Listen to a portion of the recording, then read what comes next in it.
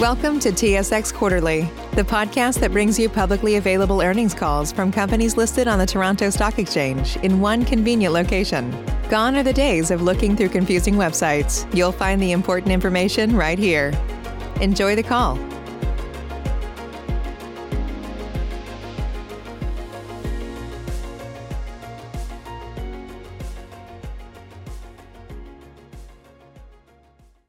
Good morning, and welcome to the Q1 2020 AGF Management Limited Earnings Conference Call. My name is Anera, and I'll be the operator for today's call. At this time, all participants are in a listen-only mode. Later, we'll conduct a question-and-answer session. During the question-and-answer session, if you have a question, please press star, then 1 on your touch-tone phone. Please note that this conference is being recorded. I'll now turn the call over to Mr. Adrian Basaraba. Mr. Basaraba, you may begin. Thank you for joining, and good morning, everyone. I'm Adrian Basaraba, Senior Vice President and Chief Financial Officer of AGF Management Limited. Today, we will be discussing the financial results for the first quarter of fiscal 2020. Slides supporting today's webcast can be found in the Investor Relations section of AGF.com. Also speaking today will be Kevin McCreadie, Chief Executive Officer and Chief Investment Officer. For the live Q&A session and answer period with investment analysts, Judy Goldring, President and Chief Administration Officer, will also be available to address questions. Turning to slide 4, I'll provide the agenda for today's call. We will address the impact of COVID-19, discuss highlights of Q1 2020, provide an update on the key segments of our business, review our financial results, discuss our capital and liquidity position, and finally close by outlining our focus for the remainder of 2020. After the recorded remarks, we will take questions. And with that, I'll turn the call over to Kevin. Thank you, Adrian, and thank you, everyone, for joining us. Before I discuss the highlights of Q1 2020, I wanted to address the impact of COVID-19, which has introduced unprecedented uncertainty and volatility in global markets and economies. AGF has a comprehensive pandemic and business continuity plan that ensures its readiness to appropriately address and mitigate any business risks and impacts to clients and employees. We made a concerted effort over the past 2 years to move our office environment to the cloud to prepare us for times like these. Over this past week, more than 2/3 of our employees are working and signing on remotely with minimal issues. As of Monday evening, we have implemented a full work-from-home program except for certain employees working at our BCP site, Business Continuity Planning site, that is. In these volatile markets, we are focused on delivering the best possible stewardship of the investments that clients have entrusted to our care. We actively manage for and stress test all of our investment portfolios on a regular basis under various market conditions to effectively control for our liquidity management needs across our suite of investment solutions. We will continue to monitor the situation closely and follow the latest guidance from local, provincial, and federal health authorities to ensure our practices are aligned with the latest recommendations. Starting on slide 5, we will discuss highlights of the first quarter of 2020. During the first quarter, we continued to execute against our strategy and stated goals. I'll begin with some highlights. Despite the recent market volatility, our mutual fund business reported gross sales of $562 million in the quarter, 9% higher than the first quarter of last year. Our private alternatives AUM reached $2.7 billion, up 27% from a year ago. And as of February 29th, our key strategies, including fixed income, global select, global sustainable growth equity, and emerging markets equity strategies, are all performing above benchmark on a 1, 2, and 3-year basis. In January, the AGF Global Convertible Bond Fund, AGF Global Select Fund, and AGF IQ Global Income ETF portfolio earned Fund Grade A+ awards, which are given annually to investment funds and their managers who have shown consistent, outstanding, risk-adjusted performance throughout the year. On the U.S. side, one of our funds is a finalist for the 2019 ETF of the Year award by ETF.com. The fund uses a long-short strategy to create a market-neutral stance that has provided a positive return for investors in the current negative market environment. On March 2nd, Damian Hendrickson joined AGF to lead our U.S. business and drive growth in key institutional segments. Damian was most recently head of Americas for HSBC. We remain on track to meet our SG&A guidance of $180 million, and the board unanimously confirmed a quarterly dividend of 8 cents per share for the first quarter. Starting on slide 6, we'll provide updates on our business performance. On this slide, we break down our total AUM in the categories disclosed in our MD&A and show comparisons to the prior year. AUM ended the quarter at $37.4 billion. Mutual fund AUM decreased by 3%. I'll provide more color on our mutual fund business in a moment. Institutional, sub-advisory, and ETF AUM decreased compared to prior year, mainly due to the redemptions that we addressed in previous quarters. In the past several weeks, we received redemption notices from 2 clients with $760 million expected to transact in Q2 and $560 million expected to transact in Q3. The annualized revenue impact is approximately $2.3 million. The Q2 redemption is a sub-advisory relationship with an ETF provider that will have minimal financial impact. The Q3 redemption is due to a client internalizing their investment management capability. For our ETF business, our suite of Canadian and U.S. exchange-listed funds continues to experience growth. In the current volatile market environment, our liquid alternative products are uniquely positioned to meet investor demand for income and for risk management. Our market-neutral anti-beta strategy, which trades under the ticker QBTL in Canada, is designed to provide a hedge to the equity markets, providing protection during drawdowns while maintaining upside participation. During the recent market downturn, the strategy performed as intended. While the S&P 500 was down over 20%, our market-neutral anti-beta strategy produced positive returns. Our U.S. long-short dividend strategy, which trades under the ticker symbol QUDV in Canada, which is also offered as a mutual fund, is designed to provide income through equity dividends with a bond-like profile. Both strategies are available as U.S.-listed ETFs and have seen record flows in recent months. Our private client business continues to demonstrate consistent, steady growth, with AUM increasing 5% year over year. Our private alternatives AUM reached $2.7 billion this quarter due to our latest fund, which raised considerable capital from institutional investors in Canada, the United States, Europe, the Middle East, and Asia. The fund has exceeded its $1 billion target size and is expected to achieve final close later this year. Turning to slide 7, I'll provide some detail on the mutual fund business. For the past 12 months, ending February, the Canadian mutual fund industry reported net sales of $23.9 billion, compared to net redemptions of $9.7 billion for the prior 12 months. Despite the improvement, starting the second half of February, North American markets were significantly impacted by the COVID-19 outbreak. In this challenging environment, our mutual fund business reported net redemptions of $344 million. This includes a redemption of approximately $200 million from a client invested in the institutional series, which we disclosed on the previous call. Excluding net flows from institutional clients invested in mutual funds, net redemptions were $141 million for the quarter, compared to $104 million in Q1 of last year. I know we usually provide guidance on when we expect AGF to return to positive net flows. It is difficult to offer a meaningful outlook when the precise impact and length of COVID-19 pandemic remains unknown. I can tell you that in speaking with our retail and institutional distribution teams, that business is still being done, but done differently. With COVID-19 impacting all of our daily routines, meeting with clients and prospects have become a far more virtual transaction.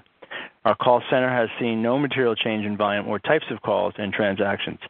March 2020 numbers remain similar to March 2019 activity. On the retail side, our wholesalers are in constant contact with advisors, leveraging digital outreach tools and sharing portfolio stress testing with a capability we launched last year.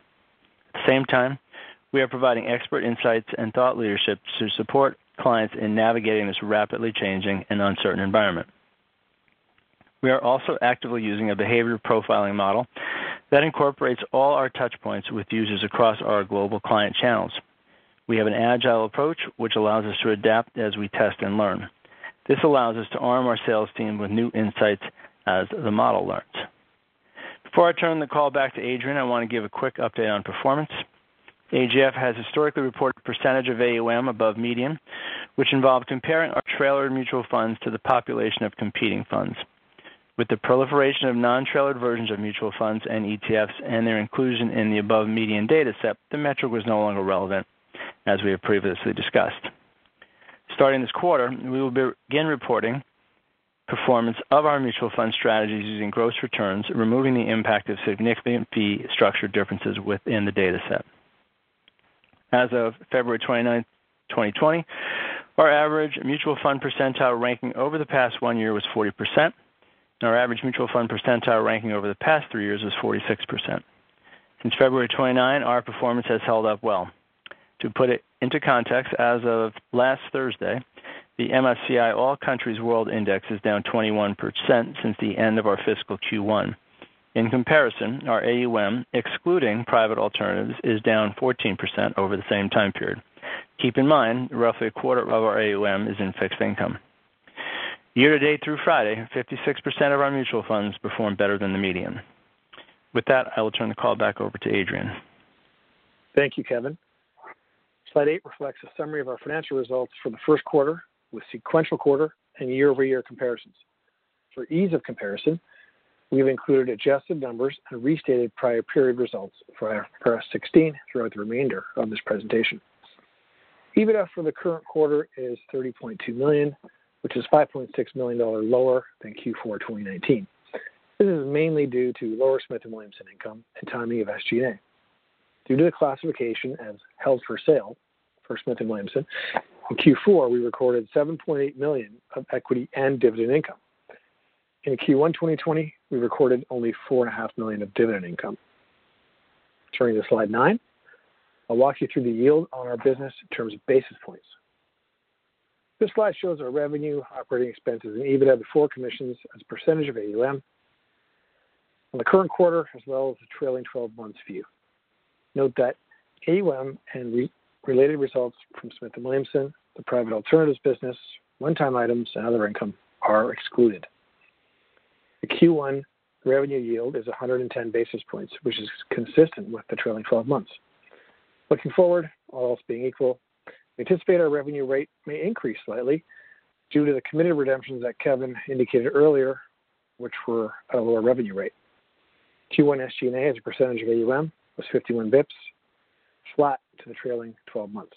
This resulted in an EBITDA yield of 25 basis points, which is 1 basis point higher than the trailing 12 months.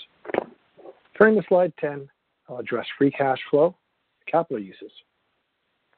This slide represents the last 5 quarters of consolidated free cash flow on a trailing 12-month basis, adjusted for one-time items, as shown by the orange bars on the chart.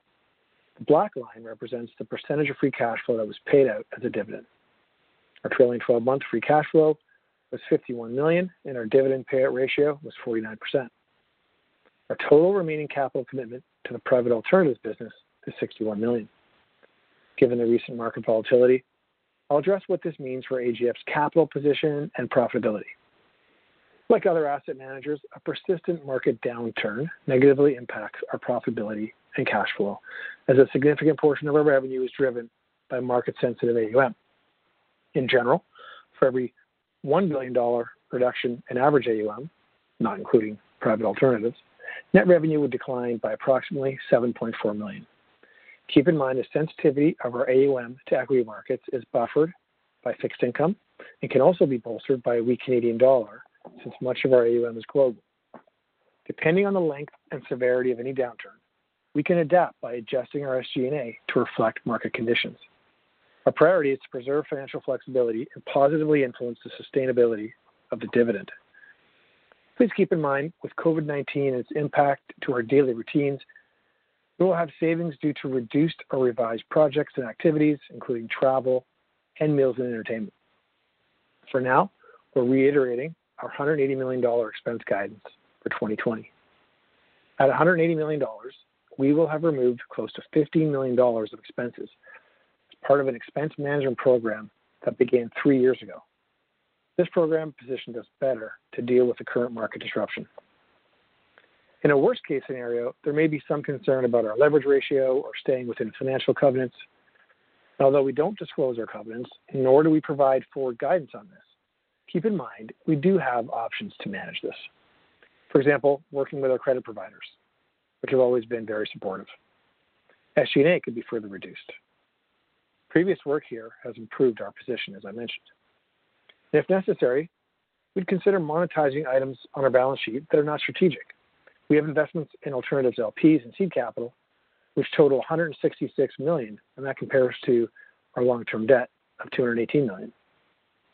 And all of this is before considering monetization of Smith & Williamson, which we have disclosed could provide additional cash of approximately $280 million. So turning to slide 11, I will turn it to Kevin to wrap up today's call. Thanks, Adrian. Q1 was a solid quarter. We continue to make progress against our stated objectives. Mutual fund gross sales were 9% higher than Q1 of last year. Our mutual funds and ETFs continue to receive industry recognition. Our private alternatives AUM reached $2.7 billion, furthering our goal of reaching scale on this platform. Our balance sheet remains strong, with $166 million of marketable securities. Our transaction to monetize S&W, while delayed pending the approval of the FCA, remains active and is expected to close later in the year. We anticipate receiving total cash of $280 million upon closing.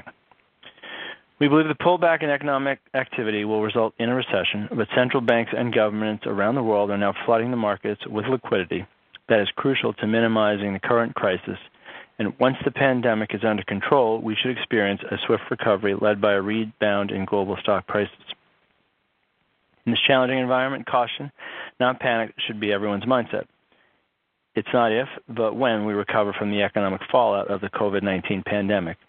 And we believe the best course of action for investors remains a broadly diversified portfolio that includes stocks, bonds, and alternative asset classes and strategies. I want to thank everyone on the AGF team for all of their hard work in these challenging times. This concludes the event, and we look forward to your live questions. Thank you. We will now begin the question and answer session. If you have a question, please press star, then 1 on your touch-tone phone. If you're using a speakerphone, you may need to pick up the handset first before pressing the numbers. Once again, if you have a question, please press star, then 1 on your touch-tone phone. Our first question comes from Gary Ho from Desjardins. Please go ahead. Your line is open. Thanks. Good morning. Maybe just to start off, sure, it's been topical. Yeah, are you able to provide some color on where your AUM stands currently, and how has net flows been in March so far? Any commentary on outlook on flows would be helpful. Thank you. Sure, Gary. This is Judy Goldring. Thanks for the question. Our AUM as of end of day yesterday sat at $33 billion, including private alternatives. That was down about 12% off of the Feb 29th date. If you exclude the private alternatives, then we are at $30.3 billion, and that's down about 13%. And as we know, the market's being off, closer to 17 to 25% in that range. I think we're holding up very well on that. When we're looking at net outflows as well, I think it's helpful to be fairly transparent at this time. So we have seen, of course, a flight to safety for investors. Obviously, they're very nervous. Gross sales are down about 5% for us, with gross redemptions up about 17%. And we're seeing net outflows for the month of March from March 1st to yesterday of $65 million, and that's versus the $23 million number last year. So we are seeing some movement for sure.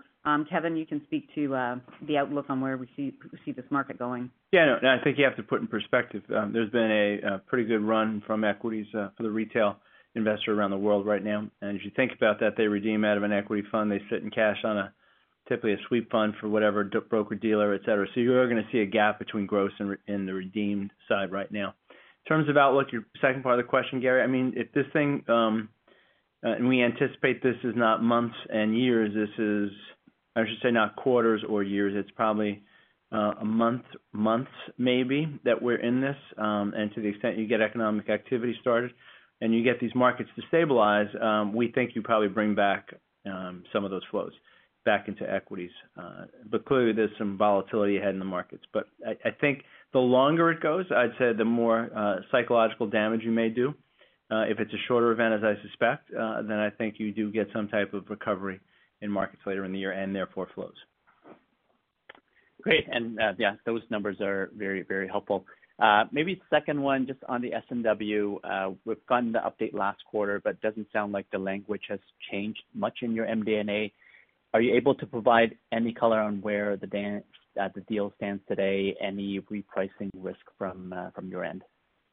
Yeah, that really is no update. I mean, as you know, that the discussions with the FCA are actually ongoing.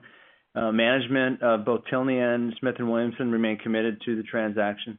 So, it's really in the hands of the FCA, which, as you can imagine right now, has got a few of the things they're dealing with. But there's nothing either positive or negative to update on vis-a-vis where we were last quarter on this. We still anticipate, as we said in our comments, that this transaction closes sometime this year. And remind me, have they refiled? I don't know, with the first one you said there were some struggles with it, but has the Tilney and S&W refiled to the FCA already? Yeah, so the application is Tilney's because they're the acquirer, so we're not privy to the exact application process. But I understand that there have been, we know that there have been obviously dialogue with the FCA about what is needed to remedy whatever their concerns were. Okay, got it. And then just lastly, maybe a numbers question for Adrian. The GP income this quarter, $0.1 million, was quite a bit lower than what kind of I have my model, and I think you've guided to in the past $2 to $4 million annualized. Can you help us think through this, and what should we model on a run rate basis? Yeah, thanks for that, Gary. I think that estimate is probably a decent one for the underlying earnings, but you probably noticed, as disclosed in our financial statements, we began to accrue carry. And carry is an expense that basically increases the accumulated losses. So that's going to defer the recognition of the income on our income statement. But again, keep in mind that the accrual is a non-cash. We don't recognize the other side of that, which is the fact that when we actually earn carry, it will be a benefit to us, obviously. The other thing to keep in mind, Gary, is, again, in Note 5, we disclosed that we received a dividend from our alternatives platform during the quarter. That might be a better way to sort of assess the profitability of the platform going forward. Okay, got it. Those are my questions. Thank you very much.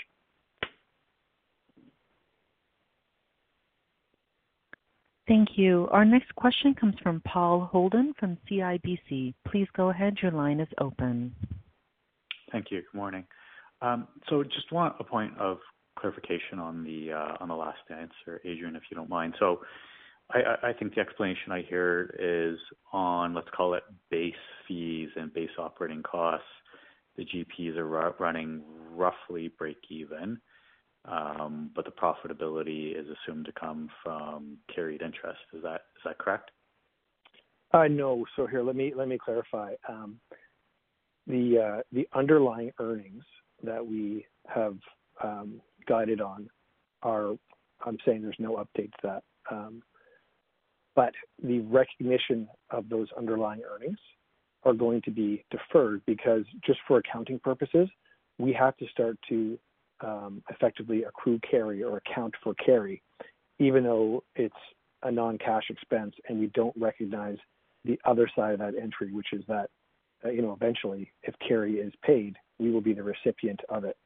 So it's really a difference between the underlying earnings, which you can't see, that gets basically buffered by, or we're limited in terms of recognizing it because we have to accrue expenses such as carry, and it's just an accounting phenomenon. Okay. Does that clarify it? Okay, I think I understand. Yeah. So, question related to Smith and Williamson. Do you have an estimate, or do you know if there's break fees associated with that deal if it doesn't happen to go through? Yeah, Paul, this is Kevin. We haven't disclosed those terms, but just for the call, there are no break fees in this transaction.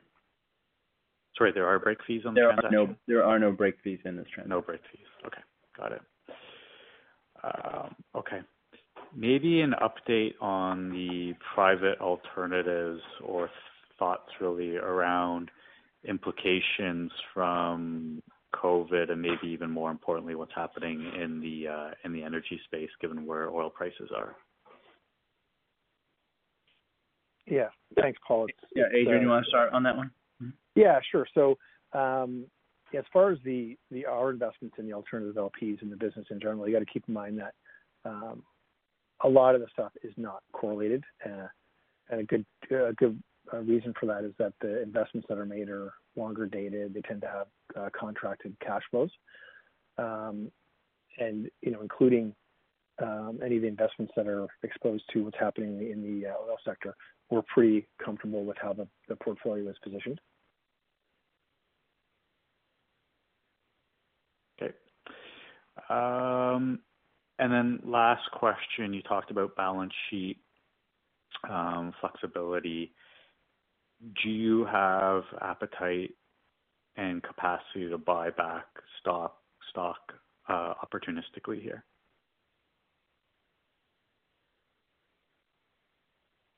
Hey, Paul, it's Adrian again. So we are in blackout because of the Smith & Williamson deal, so we would be restricted from doing that. But absolutely, it's something that we would consider in the context of our capital plan. Okay, got it. Paul, this is Kevin. As we've said in the past too, when Smith & Williamson does transact, we will take a balanced approach to this, which is paying down debt, obviously, but also some amount of a buyback, but also reinvesting in the future. So that has not changed. Okay, got it. Those are the questions I had. Thank you.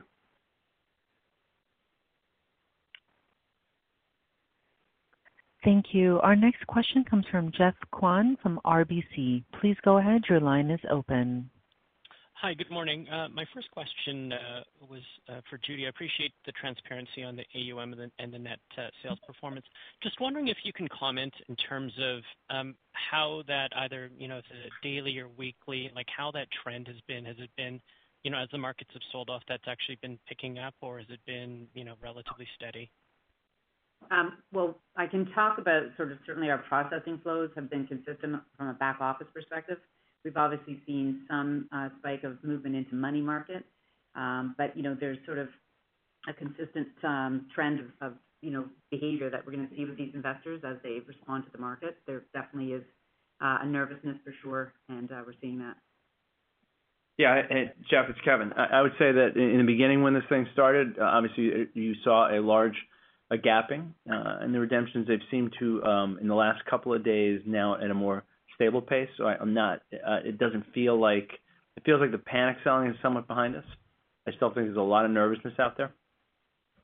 Okay, so it might be more of a gross sales issue than necessarily redemption. Is that a fair characterization?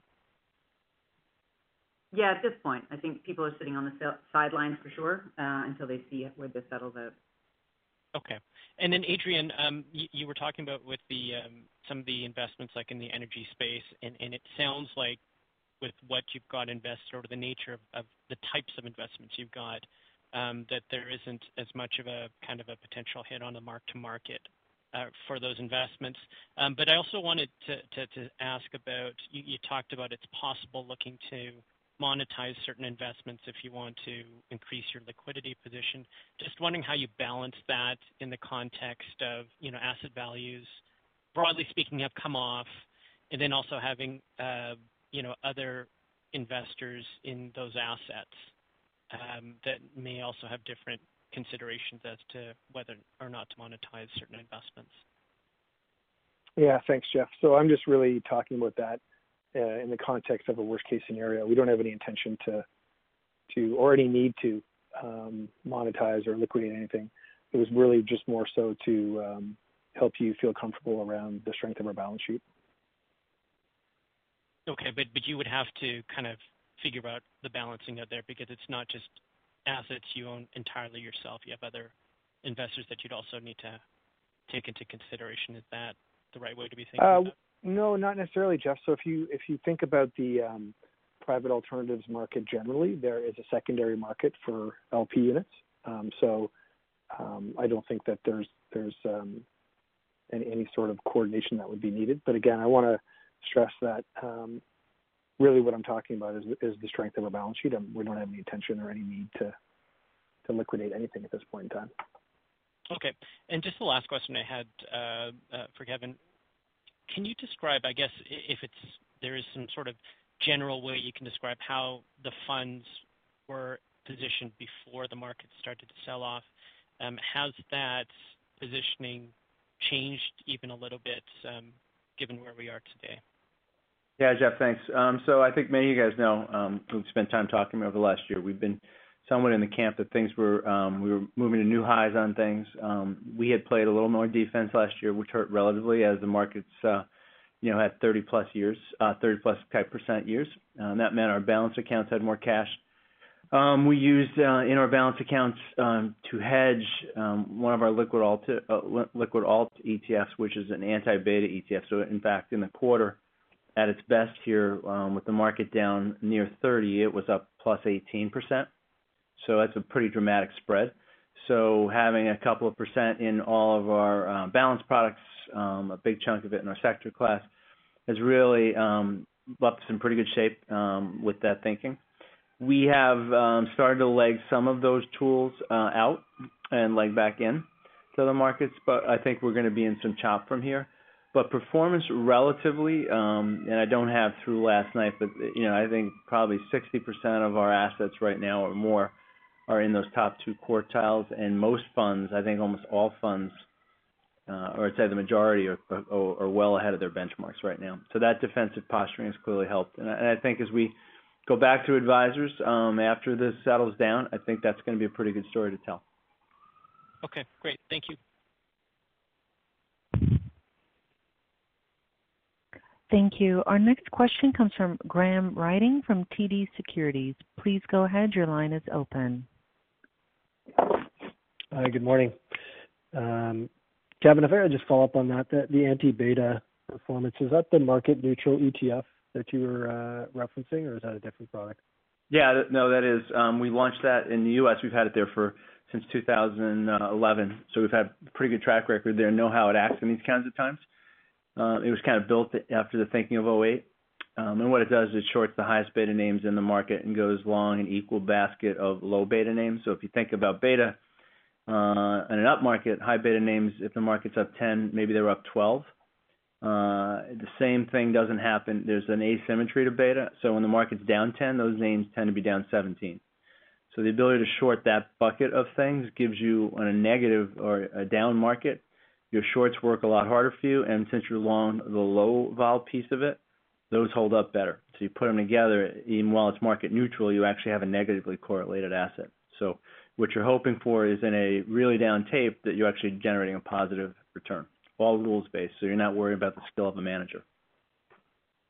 Okay. So bottom line, the product's performing as expected through this volatile period? Exactly as it should have. Great. And the performance that you talk about, 60% of your assets in top two quartiles, is that through March or quarter to date, or what's the time period for that? Yeah, that's year to date. Year to date. Okay, thanks. And March has been similarly strong.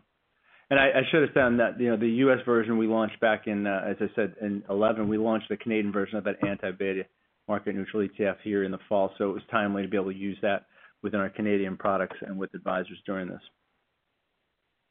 Got it. Can you talk about the flows on the liquid alts and ETF side? I'm not sure we can actually break it out of your institutional AUM line item. Yeah. They're gonna, again, people are using these tactically, so it's a spot in time at its peak. In other words, think about it this way: some advisors, as market risk was picking up, were adding to it. As markets have bottomed, have taken some off, so they use it more as a lever back and forth. But at its peak between the two shelves, U.S. and Canada, we were probably north of $500 million from virtually not a lot last year at all, if you think about the Canadian shelf just launched in the fall. Got it. Okay.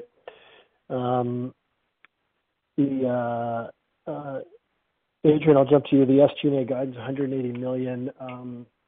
Is that including the IFRS 16 impact? Yeah, it does include that, Graham. Okay. Can you help us quantify? Was it roughly $1.2 million in the quarter? Yeah. It's about $1 million, yeah, of interest and depreciation, and then there was an offset as far as the savings on rent. Yeah. A couple $1 million. Yeah. Okay. That's fine. That helps. And then just lastly, I think you said you don't disclose the covenant on debt to EBITDA. Is that correct? That's right. Okay. How about just your comfort level on leverage then? If for some reason Smith & Williamson is delayed or markets stay volatile here for a while, like what is your comfort level before you have to start looking at SG&A or potentially, worst case monetizing assets? So maybe Adrian, I'll take this one first, and maybe you can add in. Yeah, I think Graham, we have been very, I'd say, cautious about our thinking about this. As you saw, we took $15 million out of expenses the last couple of years, not because we've been thinking about where markets are.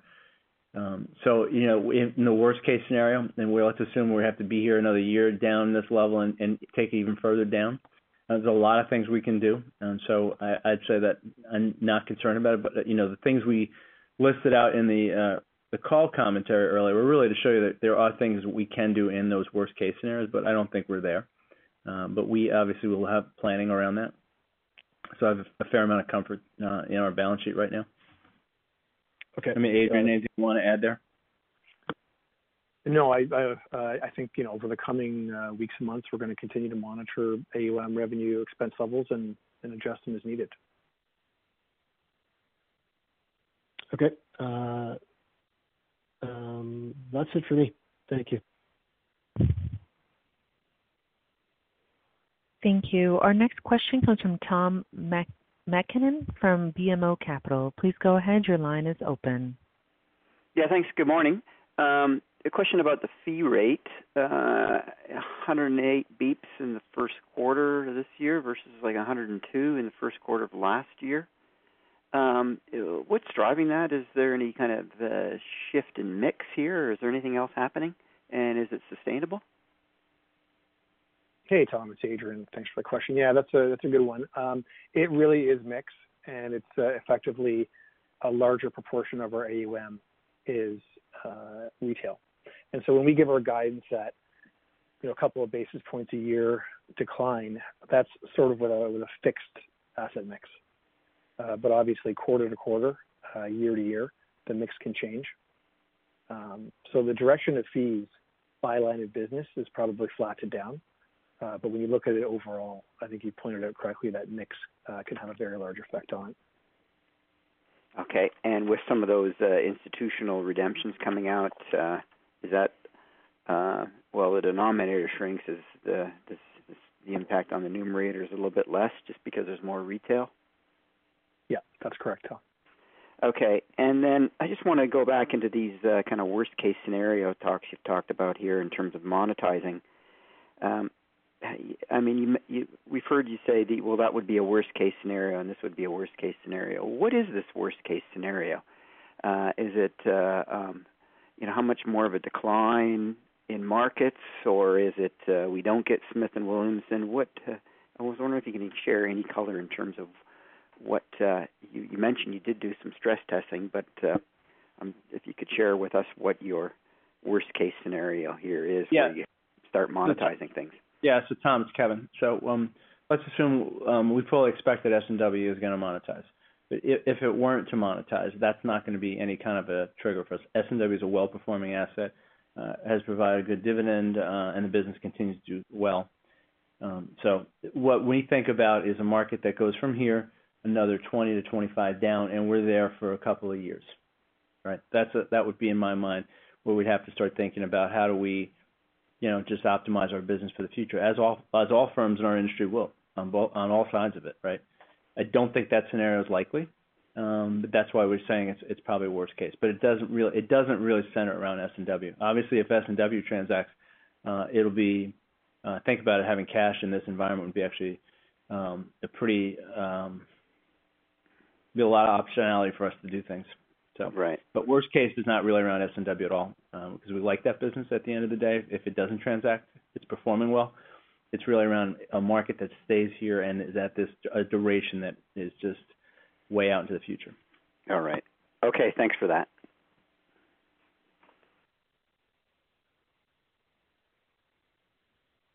Thank you. We have no further questions at this time.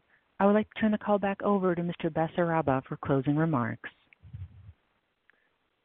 Thank you very much for joining us on today's call. Our next earnings call will take place on June 24th, 2020, when we will review results for Q2. And details will be posted on our website. And an archive of today's call will also be available. And the AGF team wishes all of you good health and good day, everyone.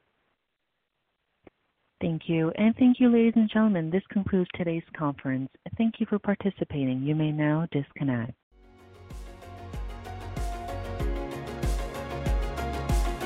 Thank you for listening to TSX Quarterly. If you enjoyed the cast, remember to leave a good rating. And remember, for any additional inquiries, please consult the company's investor relations section on their website. See you next time.